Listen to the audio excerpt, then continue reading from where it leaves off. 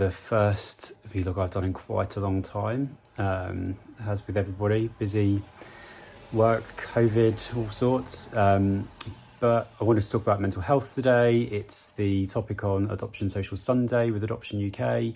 And it's something that has come up a lot, lots of questions around mental health and adoption. So I guess I just wanted to quickly outline my experience of mental health, how it influenced my adoption journey, and how it continues to. So I, as a child, had some difficulties when I was growing up. I suffered with mental health through bullying, some challenges with my stepfather, general feelings of inadequacy and not belonging, not being normal, all those sorts of things. When I was 16, I was prescribed antidepressants for just being able to cope. I was in a really bad place, but I sought counselling at the same time, and I went through 2 years of counselling with Mind, which was really good. I say really good, obviously don't want to be in counselling, but it was really helpful to me. They taught me some techniques that helped me process and understand why I was feeling the way I was feeling, and more importantly, enabled me to articulate how I was feeling, which was something I really struggled with.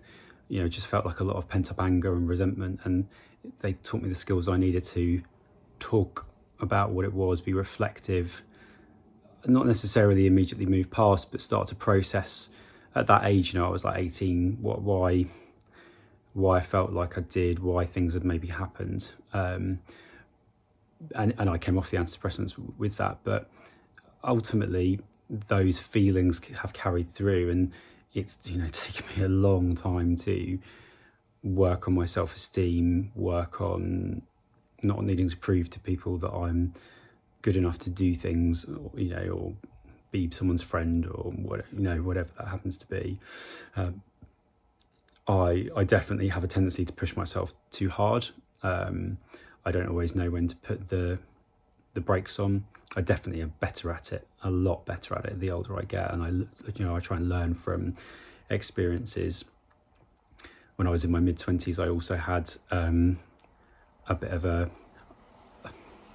I'd say a mental breakdown, but I'd push myself at work. I got promoted, I worked really hard, I was really worried that I wasn't going to get everything right, so I worked all silly hours and exhausted myself, and ended up having to go into some cognitive and behavioural therapy, which I did a variation of, shall we say, but it kind of worked for me, and I think more than anything, it just allowed me to take a step back and go, you did a good job, you can do the job you're doing, you don't need to doubt yourself.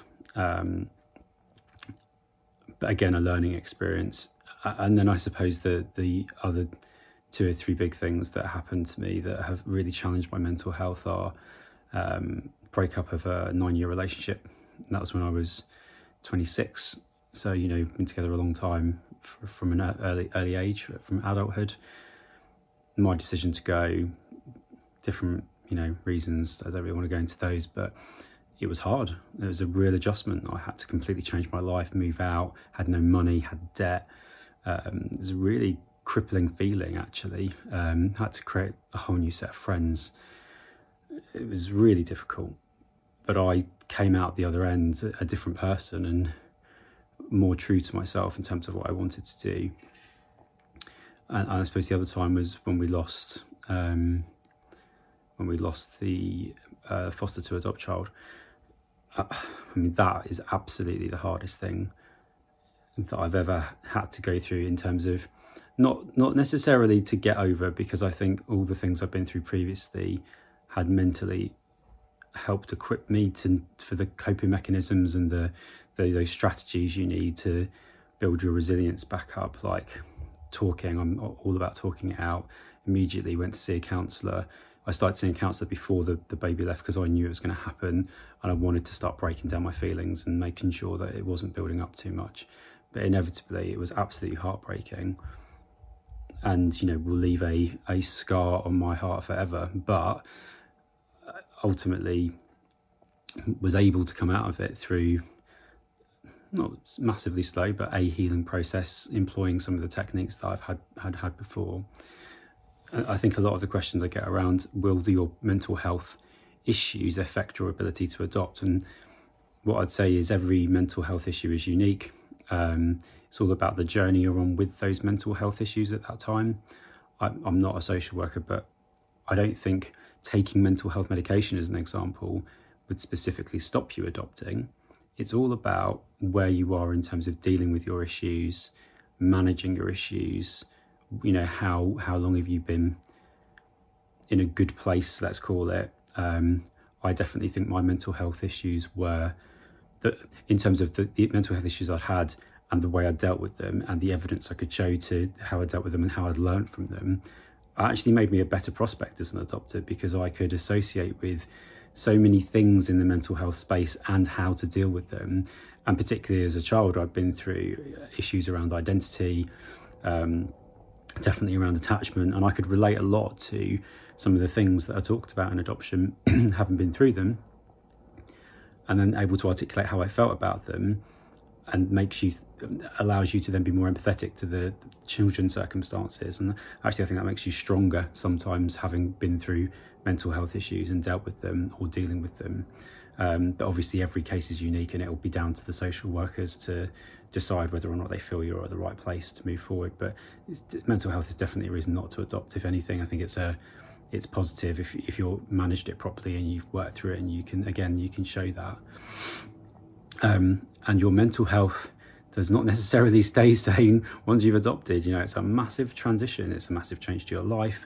I think a lot of the time you forget that you've spent however long, 6 months to a year, being assessed, and previous to that, for whatever your personal circumstances might be, a long time building up to wanting to have a child, and then suddenly you have this child and you're like, oh, it's amazing, and you've got this. But then the reality kicks on of being a parent and unpacking that whole anticipation, because you've got to this kind of climax of having the child, which is amazing, but you've now got to be a parent, and you've now got to, in a sense, unpick some of how you've been feeling before in the reality of what it means to be a parent, which for me I was still perfect in that sense. Like, it was hard, but it's exactly what I wanted, and I've never wanted anything more, and I really enjoy being a parent, but it's hard, and the process is hard depending on how you go through it as well. So yeah, I mean, I guess the sentiment I'm trying to give is mental health does not stop you adopting.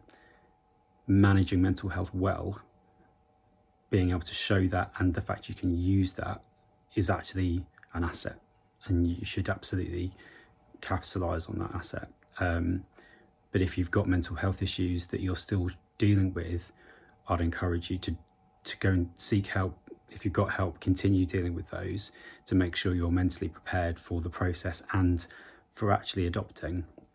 Because as much as you may want a child, you're not doing yourself or anyone else any favours if you haven't managed your own issues. So, that's what the social workers will be there to work out. So don't take offence, be open and honest, because that's what they need and that's what you need, and it's not fair to the children if you don't like that.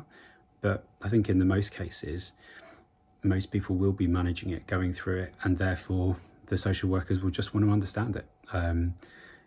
And the other thing is, when you are going to talk about those in your sessions, don't try and go back to work afterwards, because I tried to do that, and I tell you what, your brain is just like mush, because it's just like deep, dark memories of childhood or things you don't necessarily want to talk about, and then you come out at the end of it and you need like a good night's sleep just to get over it.